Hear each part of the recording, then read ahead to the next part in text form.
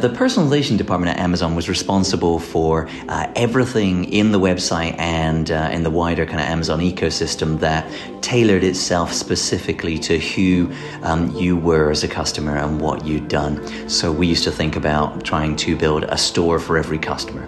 I guess it's one of the distinctive advantages of being an online operation is unlike for a physical store, everyone has to walk into the same shop. You can't give different people different shops, but a digital store, you can reconfigure the store entirely for every customer. They can have a completely customized experience